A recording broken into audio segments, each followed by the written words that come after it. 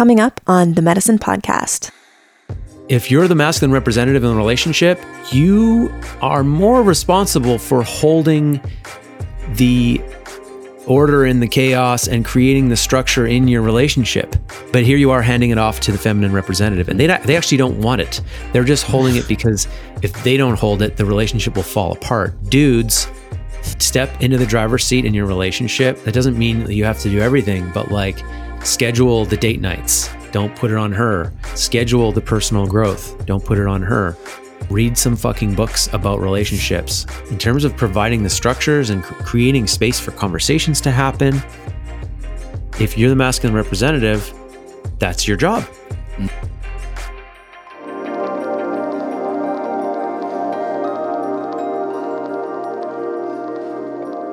Welcome back to the Medicine Podcast. My name is Mimi, and I have my partner in life and love and podcasting with me here, along with our very special guest.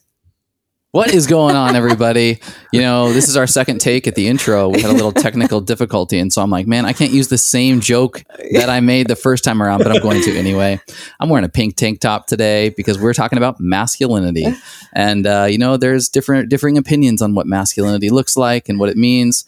I tend to think that it's allowed to wear pink attire and still be masculine. Yeah, we kind of switched the roles here, blue and pink. Yeah. But maybe we can get into that today because we have an incredible guest, somebody who is deep into men's work, who is very, very tapped into all things masculinity.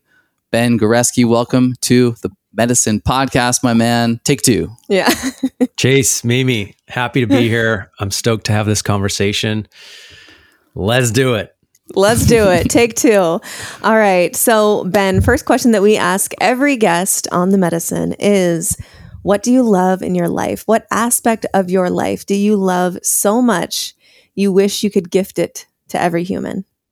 There's a lot of things on that list. But the first thing that comes to mind is a connection to nature. I live on an island off the coast of Vancouver, BC, and it's rural. And this is a new thing in my life. I've been a city boy for my whole life. I live downtown in Vancouver in an area called Gastown, which is like very concrete. Everybody's living in condos, and the only connection you have to nature is like the sky and like rain when it's hitting you. Yeah. Whereas like here, I'm walking through the trees a lot. I'm connected to the sun. Like I really feel this need and this desire for the sun to come back at this time of year.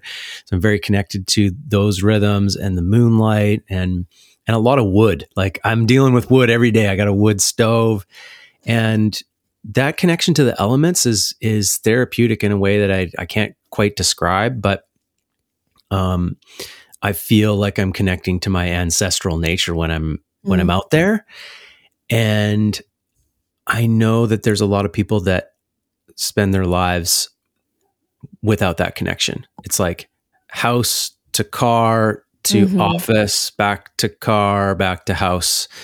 And maybe like a little walk around the suburbs. Yeah. Is the best you get. And, I just wish everybody had the level of access that I have. Another telling thing about this is my wife one day wrote ways that women can find ways to connect to their nature, their inner nature. And she suggested that they go out to nature and go sit by a stream or go sit in a field. And there was a number of people that commented on that post saying like, I don't have access to that. Like, where is that? Where is a field or a stream? Like, I don't know. And that made us both really sad. So I wish everybody had that kind of access. That's such a great point. And it's funny, like, I'm not a men's coach by any means, but, we will occasionally get listeners to ask like, hey, how do I strengthen my masculinity? And one of the things that I encourage people to do is like, spend some time in nature. Mother nature is feminine, and a way to get a pulse on your own masculinity is to sit amongst the feminine. And is there something more feminine than nature itself? And take inventory of how you show up in the feminine, in amongst the feminine. And it might give you a way to triangulate where you are in your own masculinity. And another point that comes up for me as you say this is like the cyclical nature of nature. the seasons of nature. We get so, and especially men can get very compartmentalized and compulsive and do the same thing repetitively in this sort of like kind of the archetype of the addict, where it's ritualized and disconnected from the actual feeling of it. Being in nature and having your pulse on the seasons of nature is so, it's this like invisible hand of encouragement to consistently evaluate, is this a season for growth? Is this a season for rest? Is this a season for death and mourning and rebirth? And I think just having a relationship to nature itself is just wildly important in that sort of relationship that you have to yourself as well as the external world. It's the ultimate cure for depression, in my opinion. It's like just getting away from all the sedentary, interior, chemical-laden lifestyle, and never mind screens. Right, and back to like where you came from, where our ancestors came from. Yeah, it's a prescription now in some places. Forest bathing, they call it, when it's literally just like. That's just means go outside, just be in nature for like longer than 5 minutes. And I think beyond that is like not seeing yourself separate from nature and like, okay, I'll open the door, I'll go out in nature, this thing that is separate from me, but rather, no, I am nature. I am a part of this. And there's a reason why when we go lay on the beach for 2 hours, we feel completely nourished. We're not doing anything, but we're like rejuvenated and energized literally from the earth that is also a part of us. And I think that that's so telling. It's like, unfortunately, I think actually in Webster's definition of nature, the way that they phrase it is separate from mankind, separate from us, which is like very depressing, but also very telling. It's so wrong. Yeah, I think there's many definitions that I would disagree with, and that's definitely one of them. Yeah. Well, man, we're stoked to get into all things men's work and masculinity. First, want to give a little bit of a preview into your life. You know, I was actually doing some diligence around John Weiland when we had him on the show here, I think in the summer, and stumbled upon some of your work and your podcast, and just like went all in and had a ton of fun catching up on what you've been up to.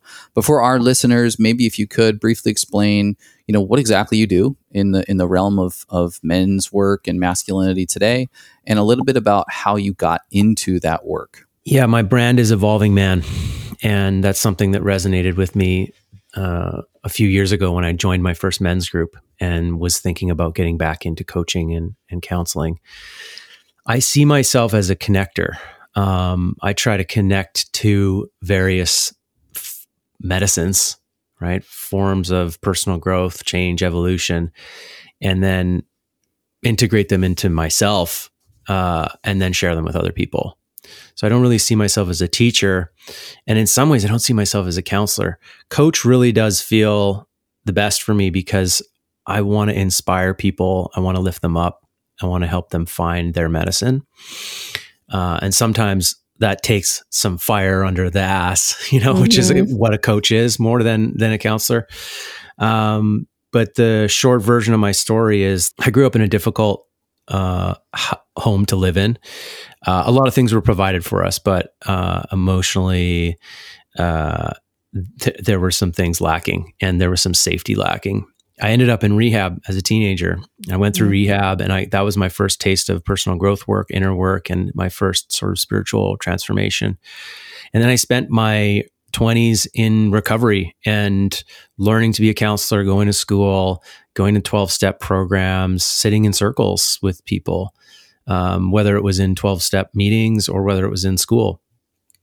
And around 30 years old, I had, I think I'd come a long way, but I still had more that I was seeking. And I had sort of stepped out of the 12-step world and was wanting to go deeper in other forms of healing, including psychedelics, which aren't really allowed in the 12-step world.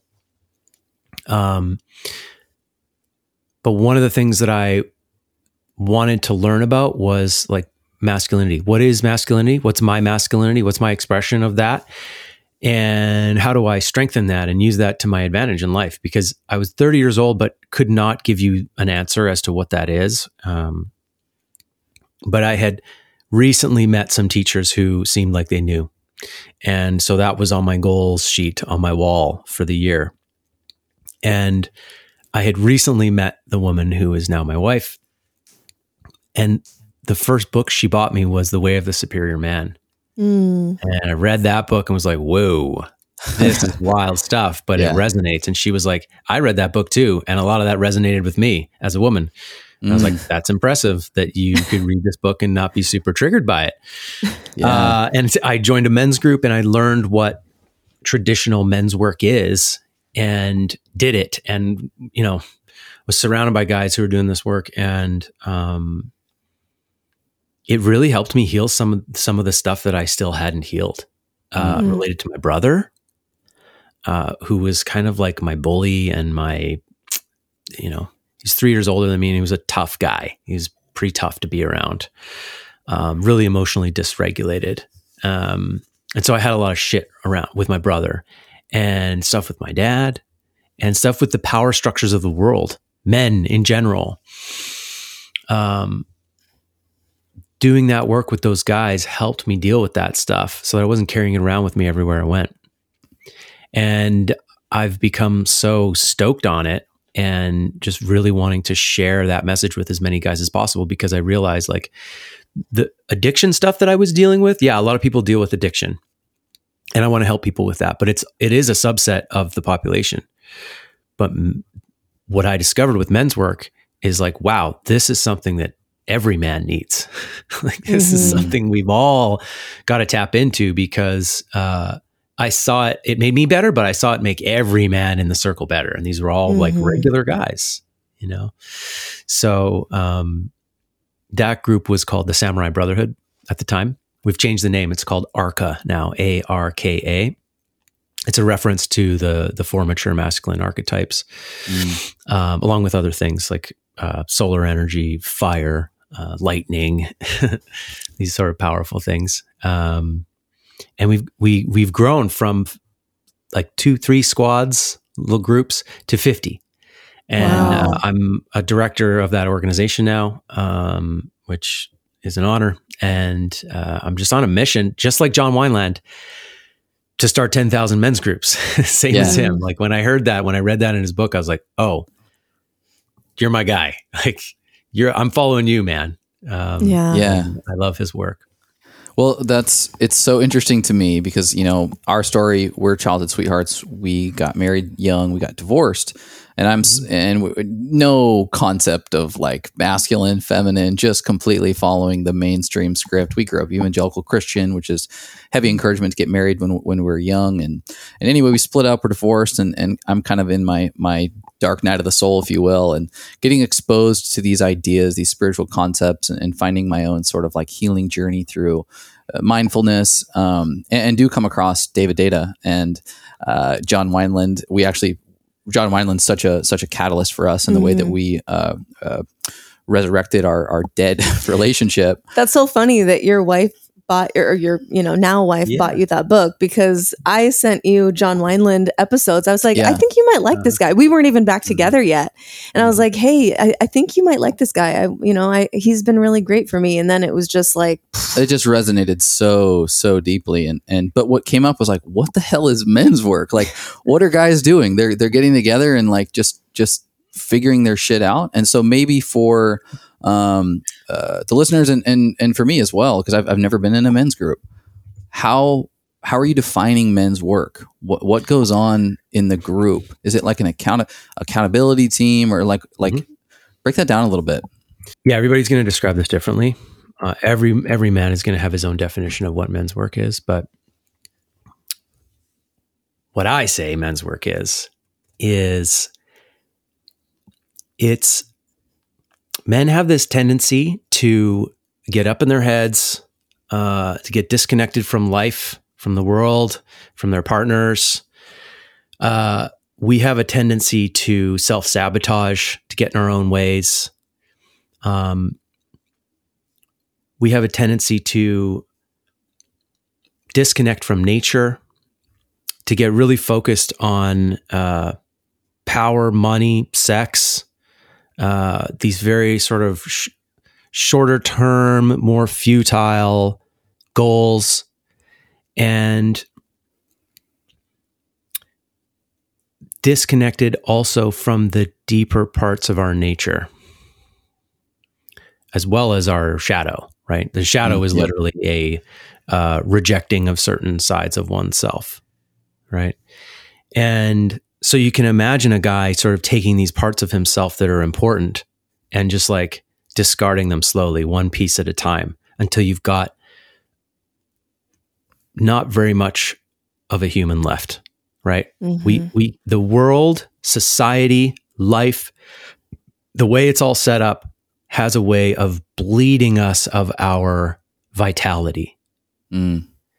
And men's work is a way to restore that, to reconnect men back to their source of power and to reconnect them back to themselves.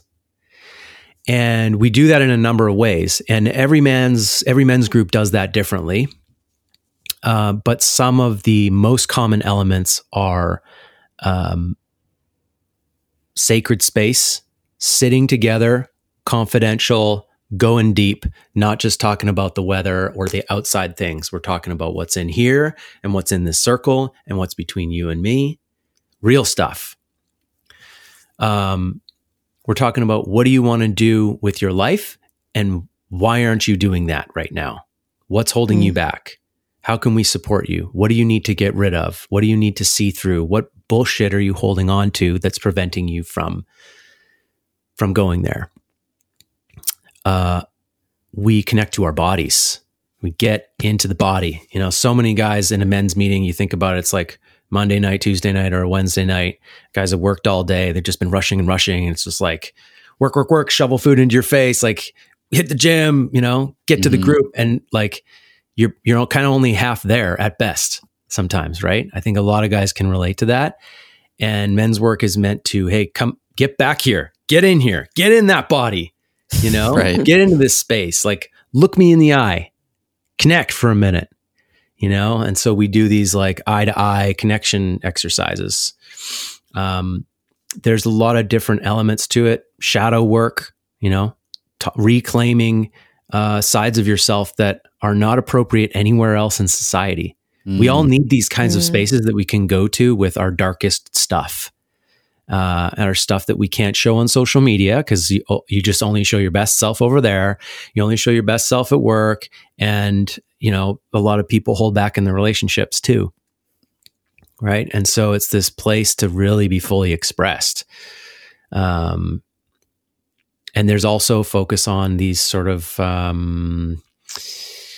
divine, ultimate, archetypal energies that we can aim towards. You know, the king, the warrior, the magician, the lover, and there's these sort of more sub-archetypes of those things, but taking time to focus on those things and, okay, like, yeah, what can we do to get into that energy of the warrior? What can we do to get into the energy of the magician or the lover?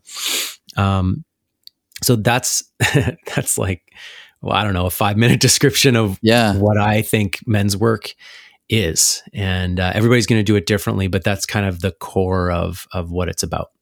I love that. That's super helpful. And like, there's so much that's coming up that I want to, you know, pull the thread on. I think like trusting masculinity has been in the mainstream a task for the feminine, or a task for women. But I think there's an element and maybe an unseen or untalked about element for men as well. Trusting what is the immediate masculine figure in our lives, which is our father. But even if you have a decent relationship with your father, it's authority at large in a lot of cases in the way that culture looks. And so it's teachers and coaches and pastors and shit. By the time you get through high school, a lot of men, you know, myself included, don't actually trust masculinity, don't trust authority. And so there's a few different approaches to take with that. There's the, you know, fuck you, I'm going to outperform the authority in a sort of counter way. Or there's fear, and I'm going to be the opposite of that masculinity and become somewhat timid or disconnected or maybe even feminine. And so I think that it's so relevant to be able to at least discuss how important trusting other masculine human beings can be as just sort of a foundation. Yeah. And I like you say masculine human beings because we all have masculine and feminine energies inside of us. Right. And a lot of men are mostly masculine, but there's a ton of men out there who are, might consider themselves 50-50, or, as John talks about in his book, there's some sides of him that are more feminine and there's some sides of him that are more masculine, like energetically or sexually, or, in terms of how he expresses himself. So, just a little caveat for people that, sometimes your experience of masculinity in the world may come from a woman if you have a really masculine mother and your father takes a very feminine role in your house, or if you have two mothers or two fathers. Yeah. It tends to be a polarity there where one father is taking more of the feminine nurturing role and the other one is taking more of a structural masculine role. It tends to be more disciplinarian and disciplined. And you're right. We all have some wound with the structure of the world, the archetype that is meant to keep us safe, right? Like I see the masculine as this creator of structure and thus creator of safety. And for many of us, we were at some point wounded by that energy, whether it was done in a way that we didn't understand and was just like, whoosh, slapped, or whether you're spanked. Like I was spanked, and I actually, in my mind, I see it very trivially. Like, yeah, I was spanked just like the rest of my friends. It doesn't feel in my mind like a big trauma, but when you realize like what parents are supposed to represent, this kind of safety, when those people are hurting you, like they're like physically abusing you, or even my mother, like I said a bad word and she like would in the car, we'd drive home, like 20 minutes later, she'd drag me inside and shove soap in my mouth and was like, wash my mouth out with soap, that is damaging because it makes you resent authority and power. It makes you not really trust that the authorities in the world have your best interest at heart. And like, they are going to keep you safe. They'll like only keep you safe conditionally if you like do what they say. And so you have to reject a part of yourself in order to be accepted. And so we're all walking around not authentic because we had to change who we are in order to not get beat up in some way by the people who are supposed to keep the world safe for us. Hey friend, how many of us at some point in our journey have thought we had to give up coffee in order to be healthier? I definitely have. But I learned that it wasn't the coffee that was making me feel crappy. It was the 92% of coffee beans that are covered in pesticides, glyphosate, and microscopic mold. I'm glad that didn't last long before I found my holy grail of healthy coffee, King Coffee. This is a combination of organic, mold-free, pesticide-free coffee and reishi mushroom spores, which supports every system in my body: circulatory, endocrine, cardiovascular, immune, nervous system, and more. It's even anti-parasitic. Switching to King Coffee has honestly been one of the best decisions I've ever made for my overall health. To learn more about King and level up your coffee experience, go to themedicine, medicin.com/coffee, themedicine.com/coffee. All right, enjoy. Cheers and love. The people who are creating the structure that's supposed to keep us safe. So yeah, we end up as adults, a lot of us, with some work to do around our relationship to power and the structures of the world. And a lot of people think that all politics is evil. All corporate anything is evil. These sort of like blanket assumptions about the power structures of the world. All cops are just out to get you, and that speaks to our relationship to power and in some ways, like not having stepped into our own power, Because once you've stepped into real responsibility in your life, you start to understand what some of these structures, how they serve the world. But just to come back, like, I think a lot of people, they never actually will get there. They will never really get to their ultimate place of holding a burden or holding a responsibility for the world, holding a lot of power, until they deal with their relationship to that. They deal with their resentments and their wounding and thus projection onto the world, that the world is like this based on what my wound was. Right. And so, Chase, you talked about this sort of two ways of reacting to that. And it's like, I'm going to like fight the world, like fuck the world, the punks, the rebels out there. And I'm going to like bring my aggression to the structures of the world and try to tear them down, and, that doesn't work very well for like becoming a powerful person, unless you're going to be like, create your own gang, right. Join the mob, or you reject it altogether and you don't want anything to do with it. And you become this like subdued, like, I don't even believe in any of that. I'm just going to like become a nice guy. Right. Right. A nice guy, which is a whole other problem, which I suffered from, nice guy syndrome. So there is another way. I love the visual, the imagery of when, kind of rewinding a little bit to the men's work. I think this is a human experience, but as we're on the topic of masculinity and men, the idea or the visual of a man kind of discarding certain aspects of himself, whether they're not serving him or whether they feel like dead weight or whether they feel ineffective or inefficient.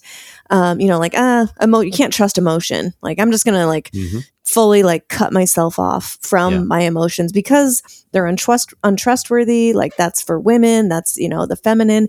And so I pictured just a man like letting go of almost like limbs of himself. And then what you're left with is like sort of a shell. And I imagine that this is, some of the men that are coming to you are in this shell state where they're like, I don't know what I need. I'm just here. And I'm hoping that someone can help me. I'm sure that can you speak to that a little bit? Maybe like, in the men that you work with, like speaking to their state and how you would kind of diagnose the current state of masculinity. Like, what are these men already, what are they getting right? Where are they succeeding in their life right now with the men that you're working with? And what are they getting really wrong? If you could speak generally. I think a lot of men that come to my men's groups a lot of men have figured out the mechanics of life. They've figured out how to make money, and they've figured out how to succeed at a superficial level in the world. In general, especially I think in North America, if you're an able-bodied man who has a brain that's working, the system is set up for you to succeed. You've just got to find opportunities, learn how to put in work, learn how to show up, and not sabotage yourself every time. Build a resume, And for a lot of guys who I meet when they're 30 years old, they've figured out how to make money. They don't necessarily know what they're doing with their lives and like what their purpose is, and they don't necessarily know their mission. They've gotten good at some stuff. They have some skills and they have some great character traits and some good energy. But there is this kind of lostness that I see in a lot of guys when they show up looking for a men's group, because I think when you're 18, 19, 20 years old, it's common as a guy to think that the pinnacle of success is to be making good money and to have a great car and a nice house or a good place to live and a hot girlfriend, And a lot of guys, by the time they're 30, they get a good taste of that. They get some money. They've had some great life experiences. They've gone on some amazing trips, and they've like dated some, maybe their dream person. Maybe they are dating that person or married. But they have this feeling like, this isn't what I'm not feeling how I thought I was going to feel. Yeah. When I was 20, and geez, there's got to be more. And they start to look for signs that maybe that is true. And they start to see other guys who are also successful, but who seem happier, and who are talking about a level of depth that they don't understand. And so they come to an open house, or they comment on my Instagram, or they listen to my podcast, and then they end up sitting in a men's group being like, hey, some guys say like, I don't know why I'm here, but I know I need more, or I know I need some connection with men. Also, by the time you're 30, your high school friends are starting to get like, it's kind of getting old. There's some friends that you've been holding on to for the sake of like, we've known each other a long time, but like all you kind of do when you get together is the same old thing. And maybe you drink and maybe you party, and it's kind of like shallow. And again, you're like, is there going to be something more here? The midlife crisis starts to kind of creep up on you. And so you're seeking that. And one time I sat in an open house with a bunch of guys, and we went around this circle. There was about 20 guys there, and we said, why are you here? What's got you interested in men's work? And at least half the guys said, I am in a relationship with a woman. She's the best partner I've ever had. And I'm not sure that I have the tools to make this thing go the distance. And I need help. And that was my case when I joined. And it's interesting to go to a group of men for that, but that happens a lot. Why do you think that is? I think that is partially because of the way our society is set up. There's this focus on sort of like making money and achieving financial success and building your career. And there's a real lack of relational teaching and relational understanding.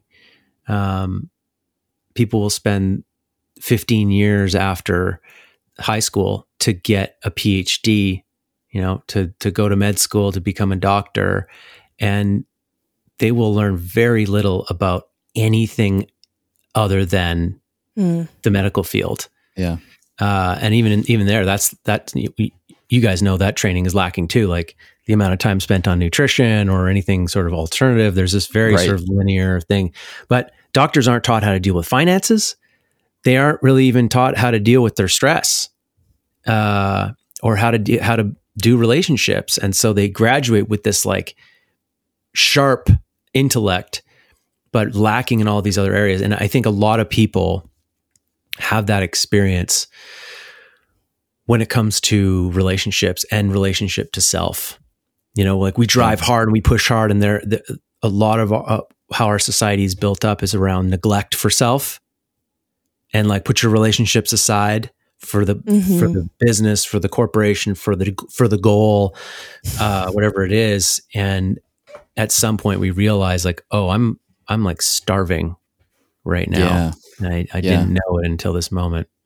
Yeah. What's coming up for me there is, there's complete neglect for the development of emotional intelligence, and neglect for just energetic agility. And that's masculine and feminine at large. And so I'm curious your thoughts, but highly likely that we'll default to what's been modeled in our life from a relationship perspective if we don't actively use conscious, intentional effort towards reprogramming some of those conditions that are probably default in our system. So maybe that's your parents, or at least the relationships that were in your community when you were younger. And so it's almost like you show up into a mature relationship, you move on from kind of the phase where you're having a hell of a time because you're young and you're beautiful and sparks are flying. And then you get into that more like second phase of the relationship where things get a little more logistical and you're a little more desensitized to, certain attributes of the relationship dynamic. And all of a sudden you respond in a way that sounds like your grumpy dad or your bitchy mom. And those buttons are just consistently getting pressed. It's like, whoa, there's my 30-year-old relationship button that is now being expressed. I have no idea where that came from. It almost just like vomited out of me. But maybe, is it that neglect? Is it the neglect of, maybe a decade or more of actually developing what it's like or what it should be like to have an evolved relationship? Well, I hear you saying what's true, which is that we tend to repeat what's taught to us. Like we're very, there's nature and there's nurture, right? Nature is your genetics and nurture is your environment that you grow up in. And increasingly, 30 years ago, we thought everything was genetics. We thought it was all genetic.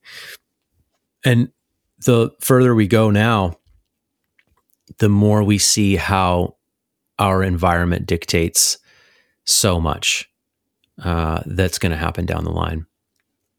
And so, your experience of relationships when you're a child forms a image of how relationships should be that you then seek out unconsciously in your adult life. And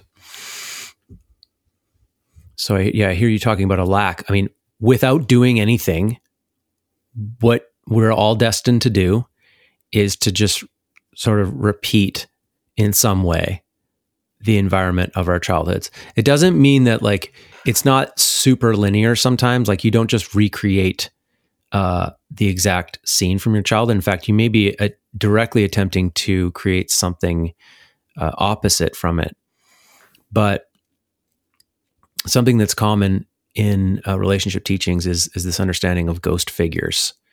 And so the idea is that when you're triggered, when it's a big trigger, something relationally is triggering you, think about who that person reminds you of or what memory that reminds you of. And often it's someone who was close to you, your mother, your father, or a brother, or an uncle who was in the house a lot, or a teacher that had a huge impact on you in a negative way. And what we react to in adulthood in a big way is historical. And so, in my case, my romantic partner will often be, I will see her as my brother. If she's confronting me or I feel like she's trying to tell me what to do or she's giving me some feedback or I feel like dominated at all by her, it's about my brother. Interesting. And sometimes it's actually my mother as well, because my mother sort of put these control elements on me. I was like constantly in behavior contracts when I was a kid. So that's getting kicked out of school. And my mom was just trying to figure out how to control me and in some ways sedate me, calm me down. And I was sedated. I was put on Dexedrine and Ritalin. And so sometimes I'll project my mother onto her. Like I'll react pretty strong against something that she's saying and it'll take her off guard because I'm triggered. And what I'm reacting to in that moment is this like emotion, this feeling that like I felt so many times as a kid. It's a reminder. And so she becomes a ghost figure from the past. And so we take those into our relationships. And so if you're listening to this and you keep ending up in relationships with someone who reminds you of your father or your mother, and you're like, it's the last thing you want. It's actually something that you're trying to escape, but it keeps happening. This is very common. This is what we do. If you think about, why am I attracted to the people that I'm attracted to? Well, because like hip size, lip size, I like these colors. But why do you like what you like? Like you actually don't control that. You don't control why you like pancakes or bananas or the particular things that you like. You don't control that. It's just programmed into you. What you seek in relationships is the same. It's this largely unconscious thing. And in terms of personality and the way that a person shows up, we actually tend to unconsciously attract people who would fit the bill to trigger us and to bring up those old wounds and to become the person that we're trying to get away from. Yeah. Right. Yeah. I totally, I'm getting the imagery of, as you're talking about triggers and that our partner kind of becomes this ghost figure and why are we attracted to the people that we are? I almost think of it like hints, like little Easter eggs that your soul is opening up, like revealing to you, like, here's an Easter egg for you to find, AKA a trigger that's pointing back to, like you said, historically, something that needs to be healed or addressed or just looked at, just acknowledged at first before we even go to healing. Like, let's just look at it. Let's just be aware of it. Like, that's step one. And when you think about it, when you can spin it that way, we've talked about this before in other relationship podcasts with other experts where it's like, you should be thanking your partner when they are that mirror of, reflection for you, bringing up and bringing to light this opportunity for you to look at some aspect or some part of your inner world that still maybe isn't healed. Like, we really should be thanking each other when it comes up. Like, I mean, that's the last thing we want to do when we're triggering each other is like, thank you so much for triggering me. Like, I am pissed off and I'm so happy about it. Like, that's not what we do realistically. But if we were able to slow down and really like center ourselves, I don't know. What are your thoughts there? Yeah, it's this idea of saying yes to the challenge that's in front of you and claiming some ownership over it, because we tend to, a disempowered way of being in the world is to blame the world for doing what it did to us. And so, we do that with all kinds of things, and we do that in relationship. We blame the other person for hurting us or for not giving us what we asked for or what we needed. And yeah, it's a very disempowered, it's a sort of a childish way to be, right? And we can all be that way in adulthood. The empowered way to be is to try to find where you set up the conditions that created this possibility. In what way was I asking for this to happen? And the way that you're talking about it, it's like, what's the spiritual lesson that is upon me in this conflict or through this thing happening to me? And that can even come through like when really harsh things are happening, like someone's crossing your boundaries. There's this saying that like we teach people how to treat us, and it doesn't apply across the board. It doesn't apply when you like get T-boned at an intersection, when it's just out of the blue. But like when you're in a long-term relationship with someone, there's this slow but sure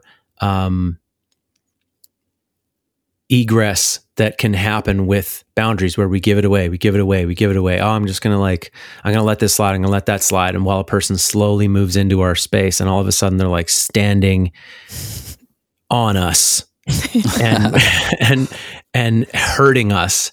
And we're like, how did this happen? Yeah. And this isn't about blaming the victim. Like, I want to be clear because people are always like, yeah, well, what about abuse? Well, one thing I want to point out is that women who end up in abusive relationships, when you talk to them and you ask them about their relationship history, sometimes like every relationship has been abusive. And then you ask them about their childhood and there's abuse there. And that's not a coincidence. We tend to actually we unconsciously recreate these situations and like enter into situations that will end up the same. Not because the world is cruel and because we're doomed, but because there's actually your nature wants to resolve that. We want to resolve our childhood wounds. And so we kind of unconsciously go back to those places to try to fix it. But if we don't see the opportunity and we keep that sort of external locus of control, blaming the world for doing things to us, we never get the lesson. And any woman who has escaped an abusive relationship knows that she had to really fight hard against her instincts to go back. And she had to like sort of unlearn some of the ways of being in a relationship that she had learned. And she had to like learn how to set boundaries and how to say no and how to trust her instincts, like reform what her gut is telling her, you know? And to love herself first. Mm-hmm. Yeah. That she's worthy of love. Yeah. Speaking of women, I'm loving this so much, but I would love to speak to our female or women listeners right now. If you could create a giant billboard that every woman in the world was going to see, and it would be translated perfectly into their language, every woman would see this. What would you want to teach us about men? What comes to mind first, like, you know, if we're speaking at a societal level or population level thing, you know, we're gonna put these everywhere. It would say something like, if you want men to be better, lift them up, lift them towards conscious masculinity, you know, that will serve us all so much better than trying to tear down the dark, trying to take down the dark masculine, because the side of a man that wants to take from a woman, that sees her as an object and an object of pleasure or whatever he wants to use her for. That's the shadow. That's the dark side, and every man has that inside of him. And any man who says that he doesn't have that side is rejecting it. It's a part of everyone, that we all have an exploiter in us, and it's on men to do that work, to own that. And you know, I think it's been on women to do other work, you know, and the Me Too movement was part of that. It was like, hey, out of the shadows, not hiding what happened to us anymore. Right. Like that was beautiful. But as a society, we have to be really careful about trying to like take down the bad guy, because we do that a lot. And I think it's actually worse now than it's ever been. Right. Like that side's bad. We got to take them down, you know? Yeah. The Democrats think the Republicans are wrecking the country and they just got to destroy them. And the Republicans think the same thing about the Democrats. But like, folks, you're in a two-sided system. If you get rid of one side, you have no one to debate anymore. Like it's built that way. You need the other side. Yes. And we can't destroy our shadows. We can't destroy our darkness. And you can't get rid of all the bad men in the world by locking them up and throwing them all in jail, because every man has bad in him. Hey friends, did you know that the amount of muscle you have on your body is directly related to overall health and longevity as you age? Generally, people who have a healthy amount of muscle have lower rates of chronic illness like cardiovascular disease and diabetes, and are better equipped to deal with acute illness like the flu. This is why Chase and I support the concept of muscle-centric medicine. To build healthy muscle, we need quality sources of protein. In addition to our quality meat, Chase and I also use protein powder to ensure we are getting enough protein each day. Our two favorite protein powders are the plant-based Organifi protein, which is organic, non-GMO, and glyphosate residue-free, and the animal-based whey protein by Kion, which is non-GMO and comes directly from grass-fed, pasture-raised cows with no antibiotics and virtually lactose-free. We love and use both daily in smoothies, stirred into yogurt, protein pancakes, and even baked goods.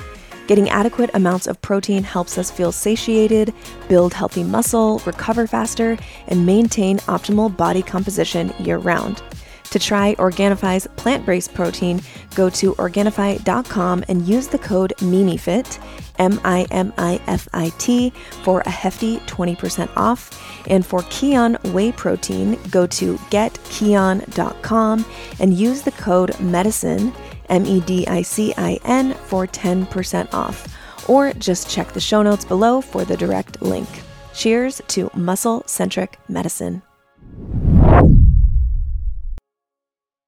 We do need to prosecute the Weinsteins of the world, of course. Sure. Yeah. A level of accountability for sure.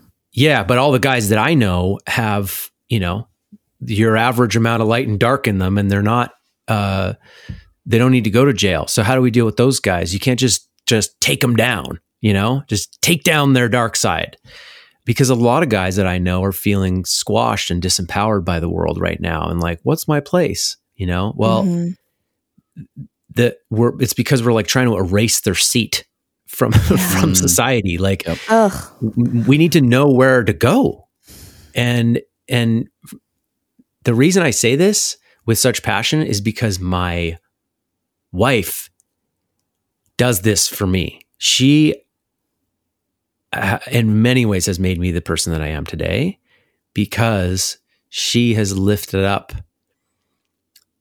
the best parts of me.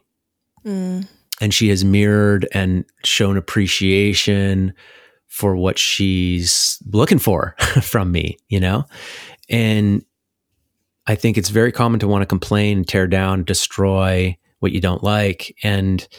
But you're dealing with a human, and we need to be invited to, we need positivity. We need acceptance and love. We need things to come from love if we're really going to move towards them. Right. Mm-hmm. And so that's what I want to see more of, is like the whole world guiding men towards what we might call the conscious masculine. And while, acknowledging the shadow, but it's just the shadow makes the news. It gets people upset. Yeah. Fear and anger on social media sell better than love and consciousness and unity. And so that's I think what we need more of. Yeah, I mean, it's like, ladies, watch your guy literally just like blow up in his chest when you speak to the versions of him that embody the king, the warrior, the magician, and the lover. It's like you can literally see the masculine inflate legitimately when spoken into that way. I mean, just in our relationship dynamic, like dudes love compliments. Like we love being spoken into the versions of ourselves that we know is our potential. Yeah. It's so motivating. It's something that I talk to women quite a bit on the podcast and on social media, and like, empowering your partner. Like, what does an empowered partner look like? How do they speak? How do they speak to each other? Are you looking for opportunity to tear down, to score keep, to make them feel dumb? Mm-hmm. Well, that dude guy is probably not going to have this overflowing abundance of confidence and, this desire to ravish his woman like we all want to be, and I think that that's a real awakening, for certainly women that I've spoken to, realizing like, oh my gosh, I didn't realize how much I was tearing my man down and can't remember the last time that I spoke into him. And this is just about, becoming aware of ourselves and what's the starting point? Where are we starting so that we can choose differently? That taking inventory of the situation is really important. But I think that that's something that gets looked over a lot. And certainly this can go both ways. That's also another thing that I get whenever I have a post on Instagram or whatever about emasculation and how all the sneaky ways that it finds its way, its tendrils locked into relationship, where it just becomes normal. Oh, that's just our sense of humor. Oh, that's just how we talk to each other. Mm-hmm. And it's like, okay, that's fine. But the question is, what do you want to create in your relationship? Do you want to create a relationship that is bantering and you're poking each other all the time? Or do you want to create safety and love and ravishment and depth? That requires a different set of ingredients than the former. Yep. And yeah, that's my rant on emasculation. Yeah. I feel very Yeah. strongly about it. I think part of what goes on in relationships is we kind of make our partner everything. And, I'm imagining a woman constantly bringing her complaints to her man. And in some way it's our nature to it's our nature to want more. That's for sure. But the dark feminine tends to bring that in a way that is just complaining, right? Mm-hmm. Women need relationship support. They need other women to talk to about their relationship, and sometimes other men. I have my wife's friends call me sometimes to just reflect and listen, and Her female reality friends? check. Her female friends? Yeah. Okay. Yeah, just a reality check. And they're like, hey, like I'm talking to this guy and like, this is what's going on. This is what's my reaction is. Like, am I crazy? Like, what's he doing? Like, what am I doing? Yeah. It's good to be able to do that. And it's important to be able to do that because, again, societally, it's like we have this nuclear thing going on and we put way too many eggs in one basket with our relationships, especially when I was younger. I remember noticing like, we had the fellas, the gang, and Buddy gets in a relationship and he disappears. He's gone. Right. For like a year and a half. And then they break up and he's back, Yeah. and we're like, dude, you were completely gone. Like that's too much. You went too hard, and I think we all learned that early on, but we can do that all through life. And our society encourages that kind of isolation, and men need this too. Like we need to be able to have trusted advisors who we can go and vent to and like, this is what's happening. This is what I said. And this is what you said to me. And I'm pissed off about that. We get some stuff out and so that you can come back to your partner and like be level headed and share like what was really going on for you. Cause what we do a lot is we seek no counsel. Neither person is seeking counsel outside the relationship. Maybe you get a little bit of collusion from your friends where they just agree and tell you that you're right all the time, which isn't that helpful. It's no good for you. Fuel on the fire. Yeah. Yeah. Don't settle. And then we just throw it all at each other and it's too much. It's literally too much for us to handle. And my belief is like, yeah, it is because it's not meant to. Like we're meant to live in a village. Like there's meant to be these little posses all over the place. Like men meeting in circles and women meeting in the women's tent. And like that has happened for hundreds of years until just recently when we started living these really kind of isolated boxes. Even just at the turn of the century, 2/3 of men were part of the Freemasons or some other associated group. Wow. The turn of the last century in 1900.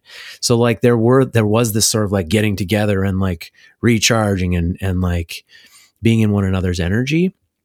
And it seems we only get that now if we go looking for it. And so, yeah, my message is like, that's a vitamin that we all need and you better go get it because otherwise you're putting too much on yourself and you're putting too much on your romantic partner if you're in a relationship. Mm-hmm. Yeah. And so good. It makes me, and you said it earlier, but it's this feeling of where do I go and where do I belong?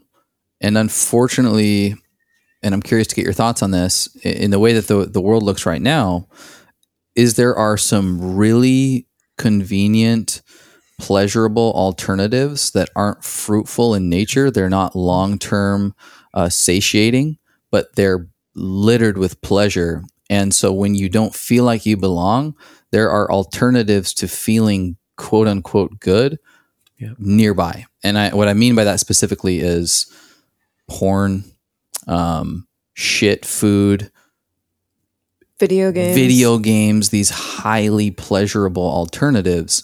Are you seeing that in your work? What concerns you about those options that are seemingly everywhere, which can kind of fill the purpose void, seemingly? Yeah. I am seeing it everywhere, just like you guys are.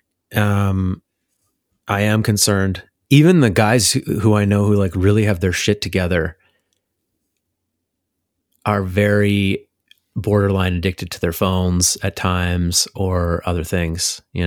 Cannabis has become virtually legalized in Canada here, and cannabis has had a real run in a lot of people's lives.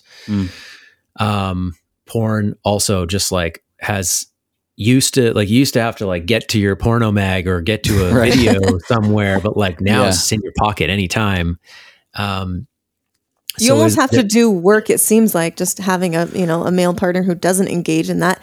It seems like the guys that don't want to have that in front of their face, you actually have to work to not have it in front of your face, like on Instagram. I saw a stat today, 41% of 12-year-olds have seen porn. 58% of them, I think it was accidental because, and I could be butchering this, don't grill me anybody on this, but 41% of 12-year-olds had seen it.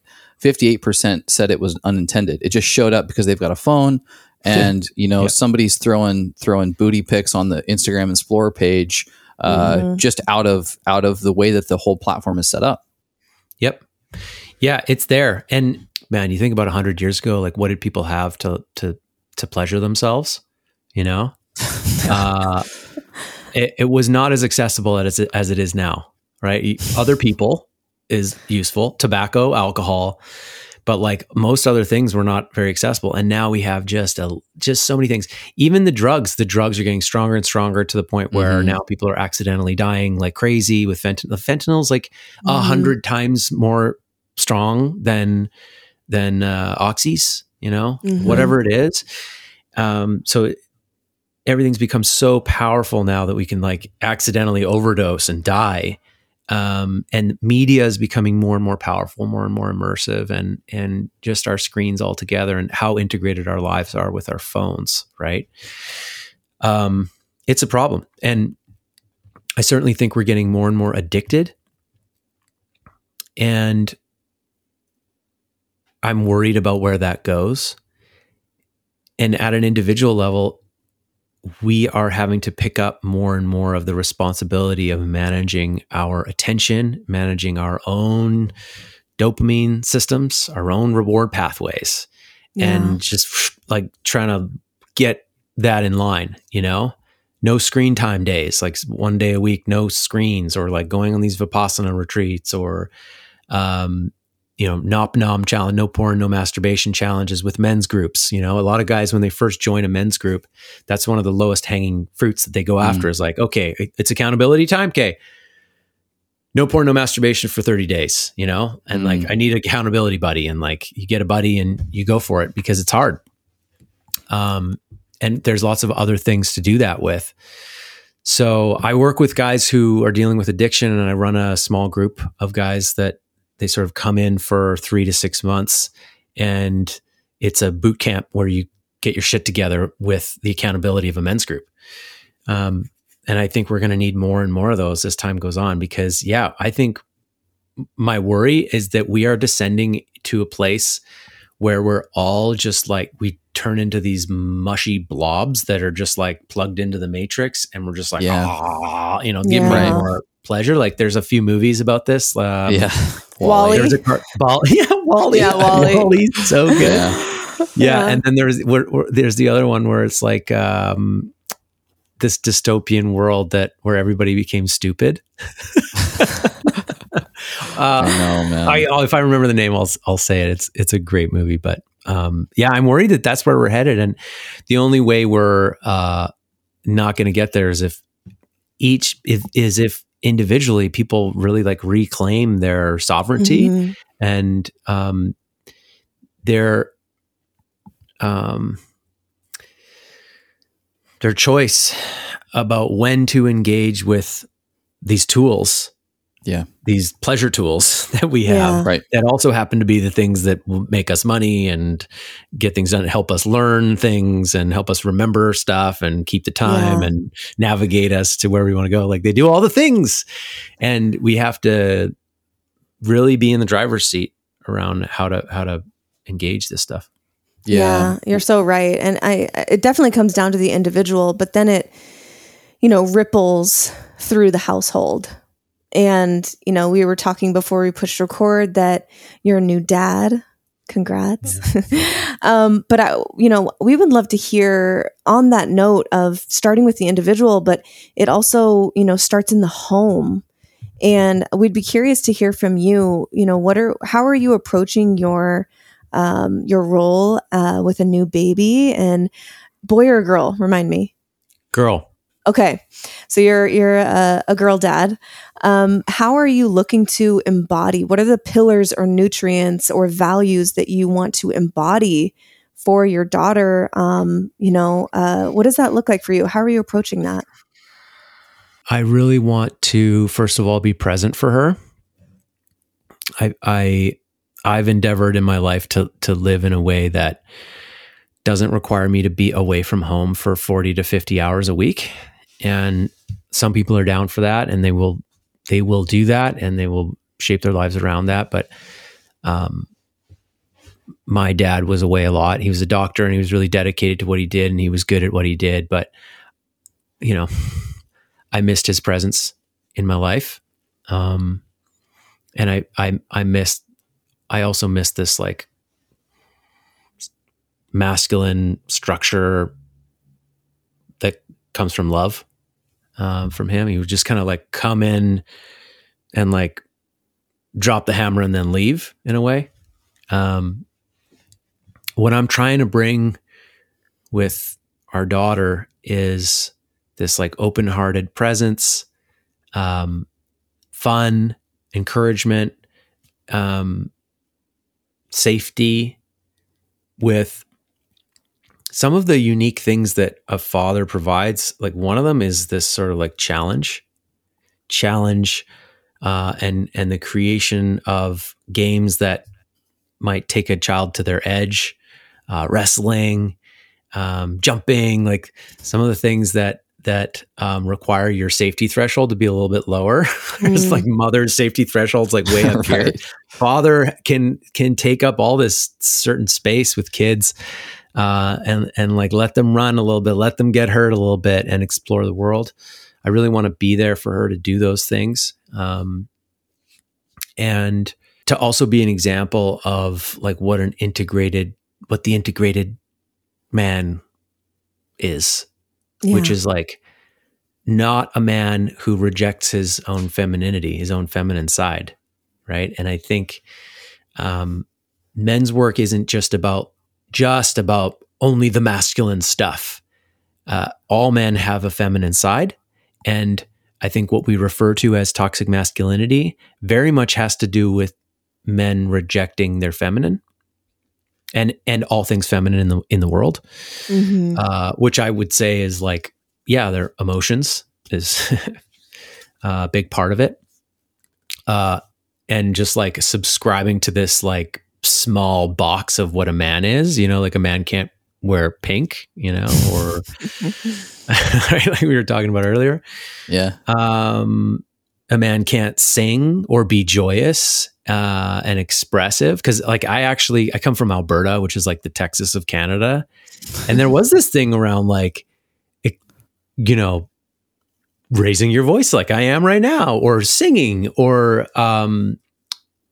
expressing your desire, your yearning. Here, this is what I want, or dancing. All this sort of like rejection of these subtly feminine things.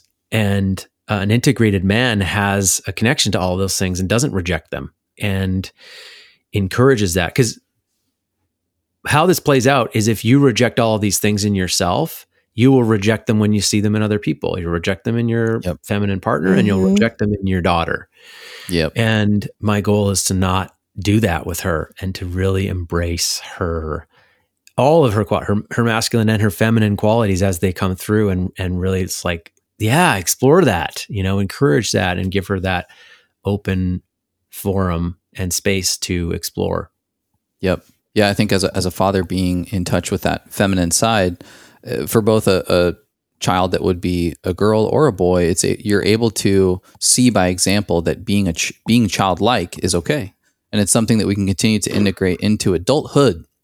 And like so much of what gets called feminine for men as adults is really just them trying to find their child again and be able to play, laugh, and dance.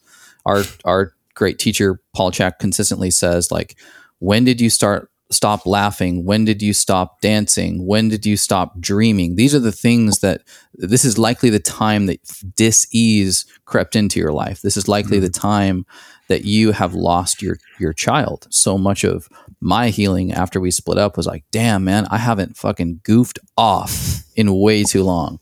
I was this serious asshole who needed money, status, climbing the ranks of the corporate ladder in order to feel happy.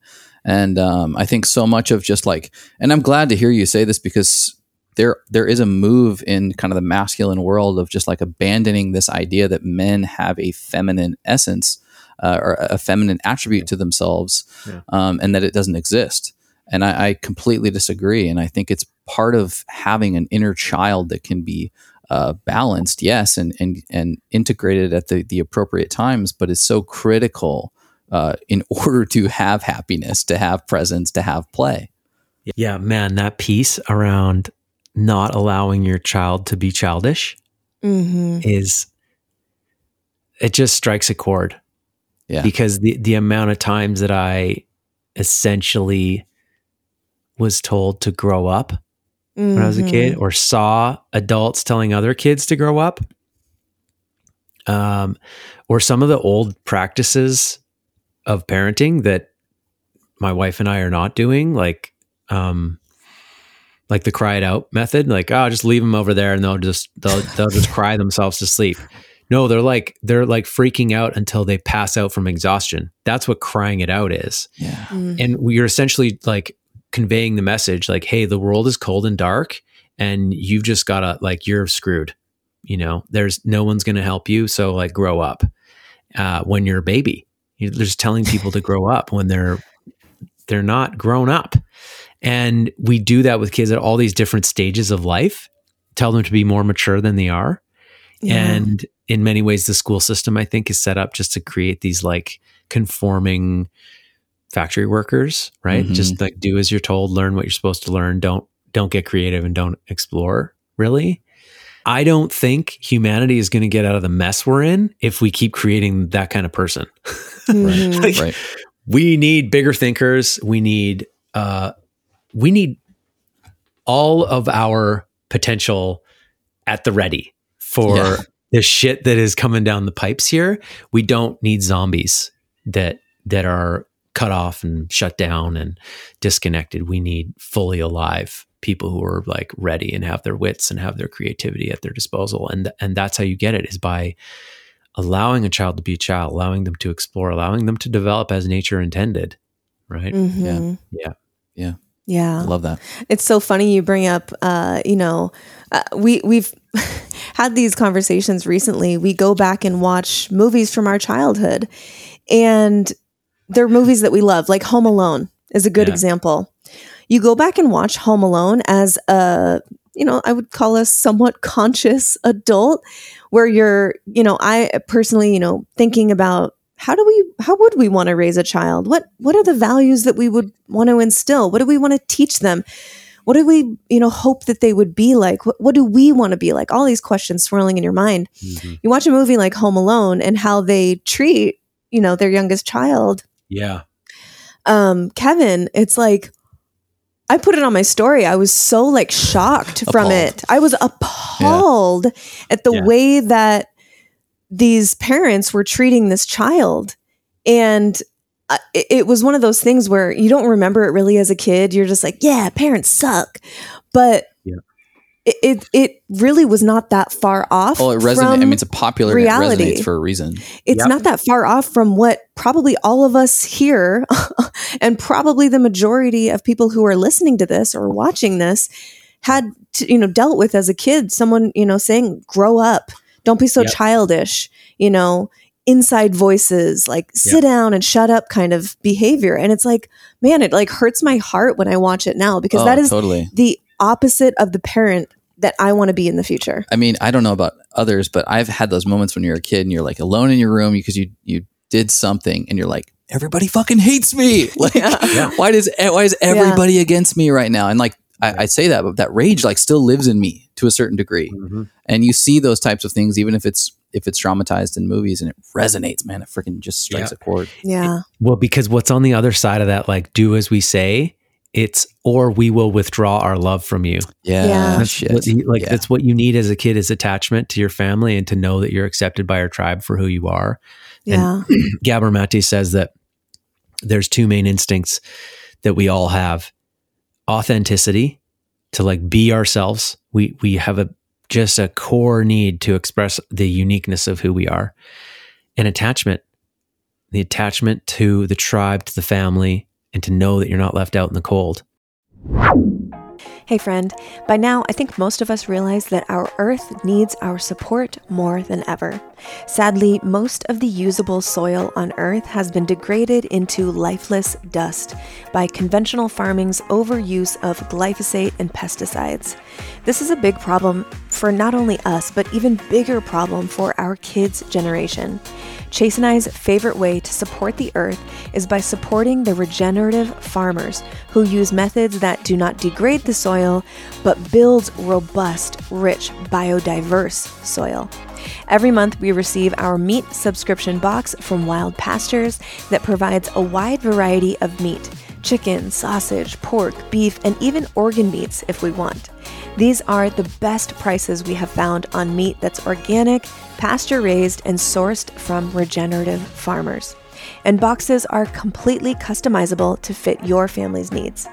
With Wild Pastures, you're not only supporting your family's health with the highest quality meat, you're also supporting future generations and our earth, our home. Now, Wild Pastures is giving you 20% off your subscription and free shipping for life. Just check the show notes below for our direct link and start building your first box. Enjoy. Yeah. And what the old style of parenting threatens your attachment when you're being authentically yourself, because it's uncomfortable. Your anger is not okay in this house. The way that you're talking is not okay here. And so we will detach from you unless you change, unless you shut down this part of yourself. And so when attachment is threatened, we will sacrifice authenticity every time. Yeah. We will give away a piece of ourselves every time. Mm-hmm. And so there was Kevin, rejected by his family in a way. It's like they I think in the movie, they just unconsciously left him. Yeah. Yeah. They accidentally left him, but you can sort of see how the kid was an afterthought in that family, and he was rejected by all because he was probably a little bit rambunctious and pretty creative and got into some shit. Right. Totally. And he gets left. He gets it. So that's it. It's what I'm talking about playing out, you know? Yeah. Mm-hmm. Yeah.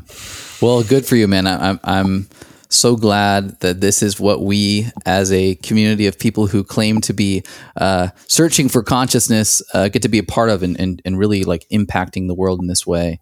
Couple questions for you, kind of in the relationship space at large. This is a topic that we love and I think is so wildly helpful in addition to topics like parenting and like how much impact can be made just by improving the relationships in your life. We often get this question, and I know that you're in this work and would be curious to hear what you have to say, but it's oftentimes coming from women and they're in a relationship. And the question is, how do I get him in on the work? How do I enroll him into the conscious relationship work? Mm-hmm. Have you heard that question? And how do you typically respond? Every day of my life, I get that question. Yeah. Yeah. It's a tough one to answer because the other question that I get from people is, how do I help my drug addicted or porn addicted friend or partner? How do I get someone who's addicted to see that they're addicted and then change?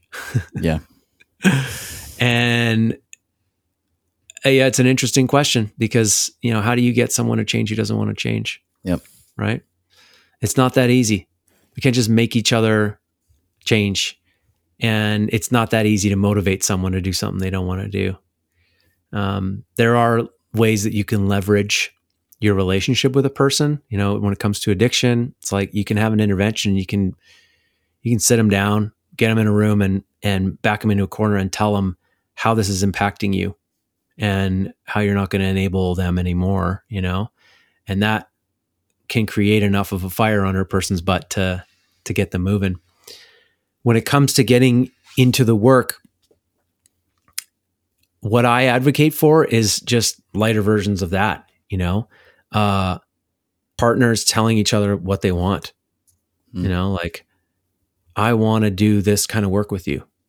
I want this kind of a relationship where we talk about our feelings and we dream together and we can explore our shadows together, or we can talk about our dark sides, and where we can talk about, how you're a ghost figure in my life and how I'm a ghost figure in your life, and how that's showing up. I want to be able to do that kind of work. I want to, maybe you want to go to a John Wineland workshop. Maybe you want to go to a Harville and Helen Hendricks workshop and work on your relationship. Like, speak to what you want. That, I think that's the most important thing, because it can be easy to focus on the complaint, like we were talking about earlier. Right. Mm-hmm. But I think it's also important to speak to what you don't want, and both me and my partner have brought things to one another about how we're communicating, and said, like, hey, this isn't okay with me, how we're talking to each other right now, or that I wasn't included in this decision, or whatever it may be. We have to bring those things to each other. We have to tell a person when the relationship that we're in isn't measuring up to the relationship that we want, while being realistic, of course. Like, it's in our nature to always want more, like I said. But I think a lot of people, they just hold back. They don't speak their truth about what they want because they're afraid they're going to lose love. Right. Mm-hmm. And so the main thing is, like, be courageous and talk about what you want, and show a person, hey, like, this is what I want. Like, this stuff's out there now. Like, your podcast is out there now. My show's there. I've got my podcast. I've got my Instagram. I've got the Conscious Relationship Council, which is like a men's program that's 12 weeks long, where we take guys through and we teach them the tools of relationship. And we also get them digging into their own ghost figures and looking at their own shadow. Right. And so showing men, like, hey, this is out there. And, like, you put $10,000 into this course that was going to, like, increase sales last year, and it might be worth putting $1,000 into your relationship. Those conversations need to be had. And those, again, thank you to the women who do that. I also want to say it's on men to step up. Like, it is not a woman's responsibility to get a man to do men's work. I advocate for women to speak to what they want and then let go, and then go do your own work. Go change yourself. Embody. Join a women's group. Go embody the change that you want to be, and you will change, and he will feel that. And at some point he will realize, like, oh, I got to, like, step up or I'm going to lose her because she's going somewhere. And that is what I was feeling when I met my partner. And I was like, okay, she was like, hey, I'm going to take this conscious relationship training. I know we're only 2 months into our relationship, but, like, I really respect the teacher and I want to learn. So I'm going to go do this. Do you want to come do it with me? That's all she said. And then I was like, this is going to go deep. And if she goes there and then goes deep and I'm not there, she might meet some guy who's deeper than me. Right. So, like, I was like, I better go just to, like, at the very least, like, hang on to this relationship. And I'm interested. I don't like that she's the one taking the initiative here. I'd like to be the one taking the initiative, but I'm backed into a corner here.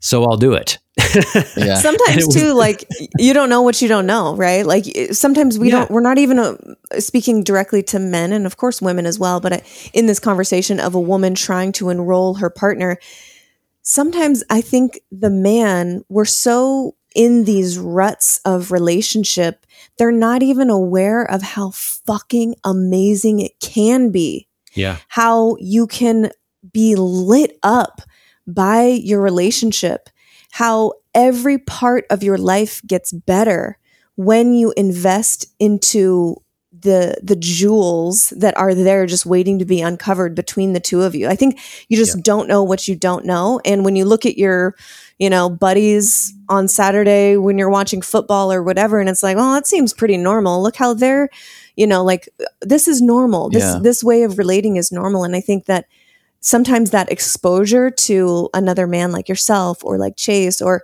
John Wineland, where it's like, oh, that kind of man and that kind of relationship, that kind of dynamic exists. They look really happy together. And that's still a manly man. That's still an alpha male, whatever you want to call it. And I think that part of it is just being aware that it exists and that anyone can tap into it. Yeah, we have a wild ability to numb.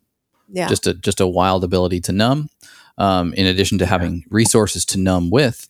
And then we can get lost in our own idea of purpose and attach ourselves to the outcome, such that we've convinced ourselves that we're doing what we're supposed to be doing. This is my purpose. This is my vision. And in the same way that we would hunt for the outcome of the kill and numb to the surroundings of thorns and cold, because we're so attached to whatever that purpose or that outcome is, we lose out on the ability to pick up on the senses and the feedback that we're getting from people that we care about.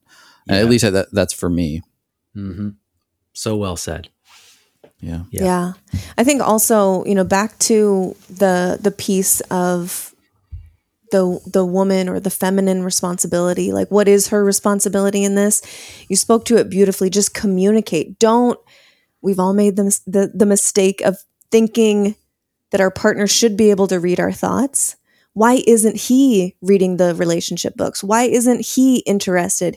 He must be fine with us going nowhere. And that could be the case, but it could also very much not be the case. And I think it does, like you said, start with voicing what you truly desire from a place of love, not from a place of criticism and pointing the finger and making judgments about your partner, but like, what do you want to experience? What are you interested in? Oh my God, I would love to go to this relationship workshop with John Wineland. I would love for us to go together. And what it would provide for me is blank. Like, let your partner in on the why behind it as well. And especially if you're speaking to a masculine, like, what would this thing, this event or this program or this book or whatever, what would it provide for you? And I think that that can be helpful too for women, looking to enroll. Yeah. And the last point I would add is that I think men assume they give the responsibility of the relationship and the relational things over to their feminine partner. And feminine beings are more relational by nature, and they're more concerned with relationship. And so we tend to offload any leadership in the relational field to our feminine partners. And I really love what John says about this, because he's like, if you're the masculine representative in the relationship, you are more responsible for holding the order in the chaos and creating the structure in your relationship. But here you are handing it off to the feminine representative, and they actually don't want it. They're just holding it because if they don't hold it, the relationship will fall apart. And so, dudes, it's time to wake up and see that you are responsible for many of the structures, for all of the structure in the relationship. And so if something's happening that both of you are not happy with, or one of you isn't happy with, I challenge you to accept responsibility for why that's happening. And it may be because you implemented a structure that's not working, or oftentimes you failed to implement or failed to communicate or failed to set up something that would have created that for you. And so step into the driver's seat, guys, and schedule the date nights. Don't put it on her. Schedule the personal growth. Don't put it on her. Read some fucking books about relationships, not just nonfiction scientific stuff or stuff about business or fiction. Like, step into the driver's seat in your relationship. That doesn't mean that you have to do everything, but like, in terms of providing the structures and creating space for conversations to happen, if you're the masculine representative, that's your job, to create the structure. And like, I didn't get that. I didn't get that until John said it, really. And lo and behold, my partner has relaxed more as I've leaned into that more. And I think it's totally okay because the feminine is so in touch with their senses to pick up on when the structure needs support, fixing, evolution. And so for the feminine to bring it to the masculine, saying, hey, I'm sensing something with my feminine capabilities, should be not threatening, but wow, yeah, totally. I understand that that's something that you have the ability to pick up on, likely before I do. Yep. Let's look into this. Let's figure out what the architecture needs to look like. Yep. Before we let you go, and you mentioned it, book list, masculine book list. Where do people start? And then Men's Work 101. There are some guys who I hope we've lit a fire under, including myself. Where do we start from a men's work perspective, and what's your collection of biblical masculine works? Book list. I will start with 2 new releases because I think they're really good. And like, hey, you want to start at the state of the art? Go here. Yeah. You know, and then maybe go back into history and see where like the origins of this came from. Connor Beaton's releasing a book this month in January. So maybe when this episode's out, it's called Men's Work. Check out Connor's book. Connor's been into this about the same amount of time as me, but he's studied with a lot of great teachers, including John. John's book, From the Core, solid. So solid. And if you want to go all the way back, go back to the 90s, 2 books, The Way of the Superior Man by David Data and King, Warrior, Magician, Lover by Robert Moore and Douglas Gillette. And if I could add 2 more books, I would say No More Mr. Nice Guy by Robert Glover. He came on my show. Robert's got so much experience and is so solid.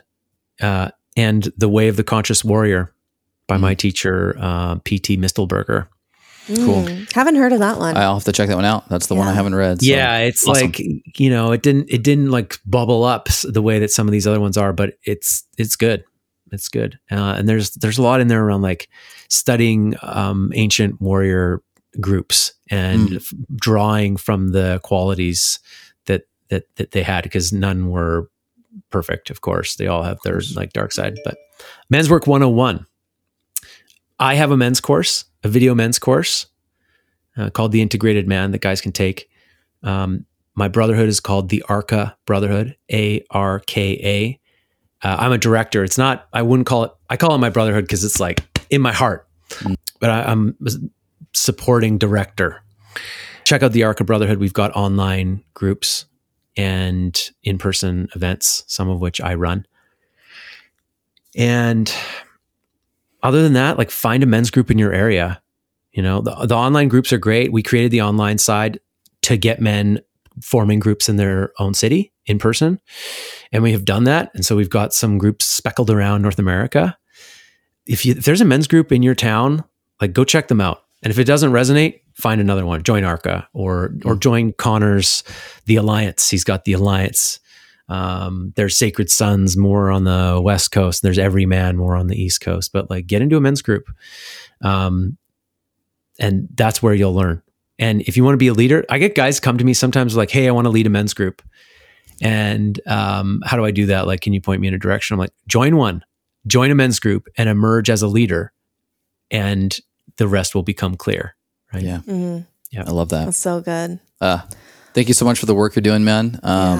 Guys, if you haven't checked out the Evolving Man podcast, I would highly recommend it. I just feasted upon it this summer when I found it. You're such a beautiful marriage between kind of the John Wineland, David Data world. You've got one foot in that. You can speak to it and appreciate it while also having a super practical, rational approach, maybe like the Dr. Glover approach. And it's really refreshing. It's easy to get confused in this space a lot of times.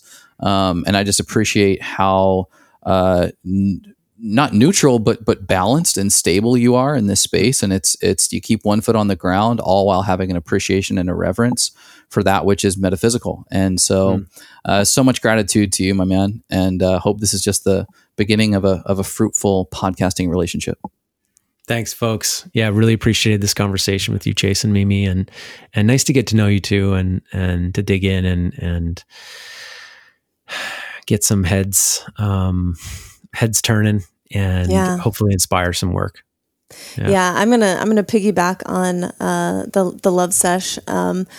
I just, as a feminine, and I know there are a lot of feminine listening probably who have maybe lost hope or been really discouraged about the dating world, about men in general. And, hearing someone like you speak, obviously I live with a man who is, I think, very integrated, but you're providing hope for the feminine too, not just men, because it's men like you, men like Chase, men like John Wineland, where the female or the feminine women hear that this type of man exists, that it's possible, and that, you get reinvigorated with hope for whatever your situation is, dating or marriage or kids or whatever. Like you're inspiring and I think injecting hope into a lot of people, including women. So thank you very much.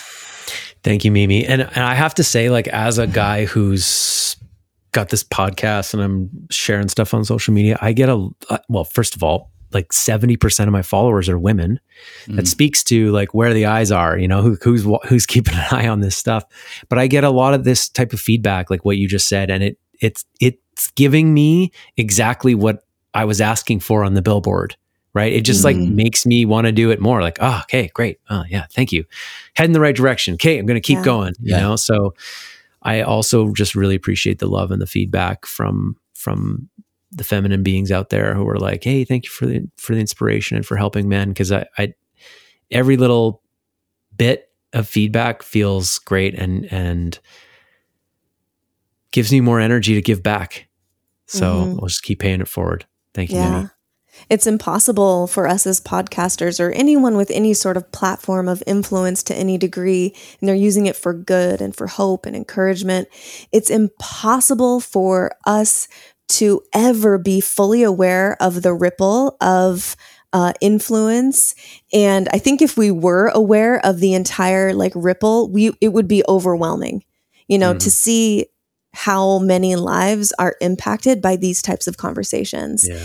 And we just get, little bits and maybe 1% of, and I think that it's, but that 1% is enough to keep us diving into the work ourselves. And then, inviting people like you on to share their wisdom with our listeners. So yeah, very much appreciate it. I'll stop the love sesh there.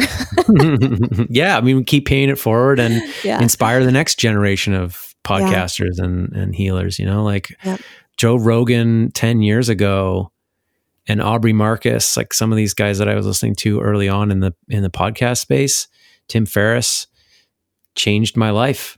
Here, having those voices in my head and listening to their positivity and where they were shooting and seeing their impact on my life, I was like, oh, wow. Like if I could.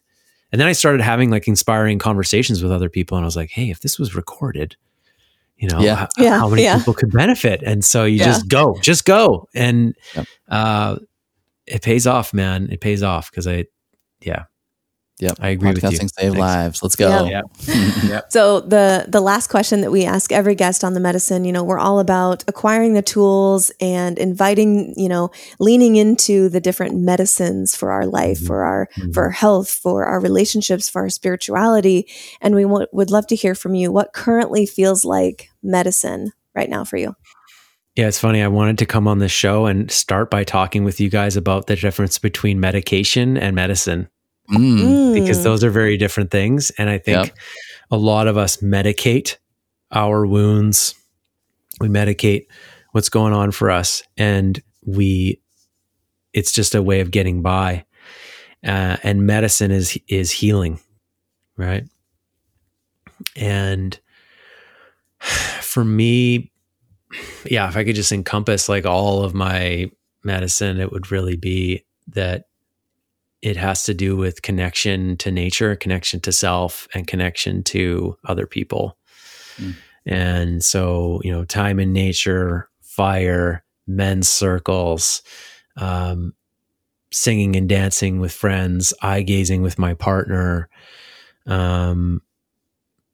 all of these things, those are all the medicine for me. And then, I've got like extra boosters that I throw on top. There's like the odd psychedelic, or there's a sauna and a cold dip, or an extreme thing that I do. But really the medicine is connection. And so, if you're feeling like you could use some medicine, go find some connection, either to yourself or to other people or to nature.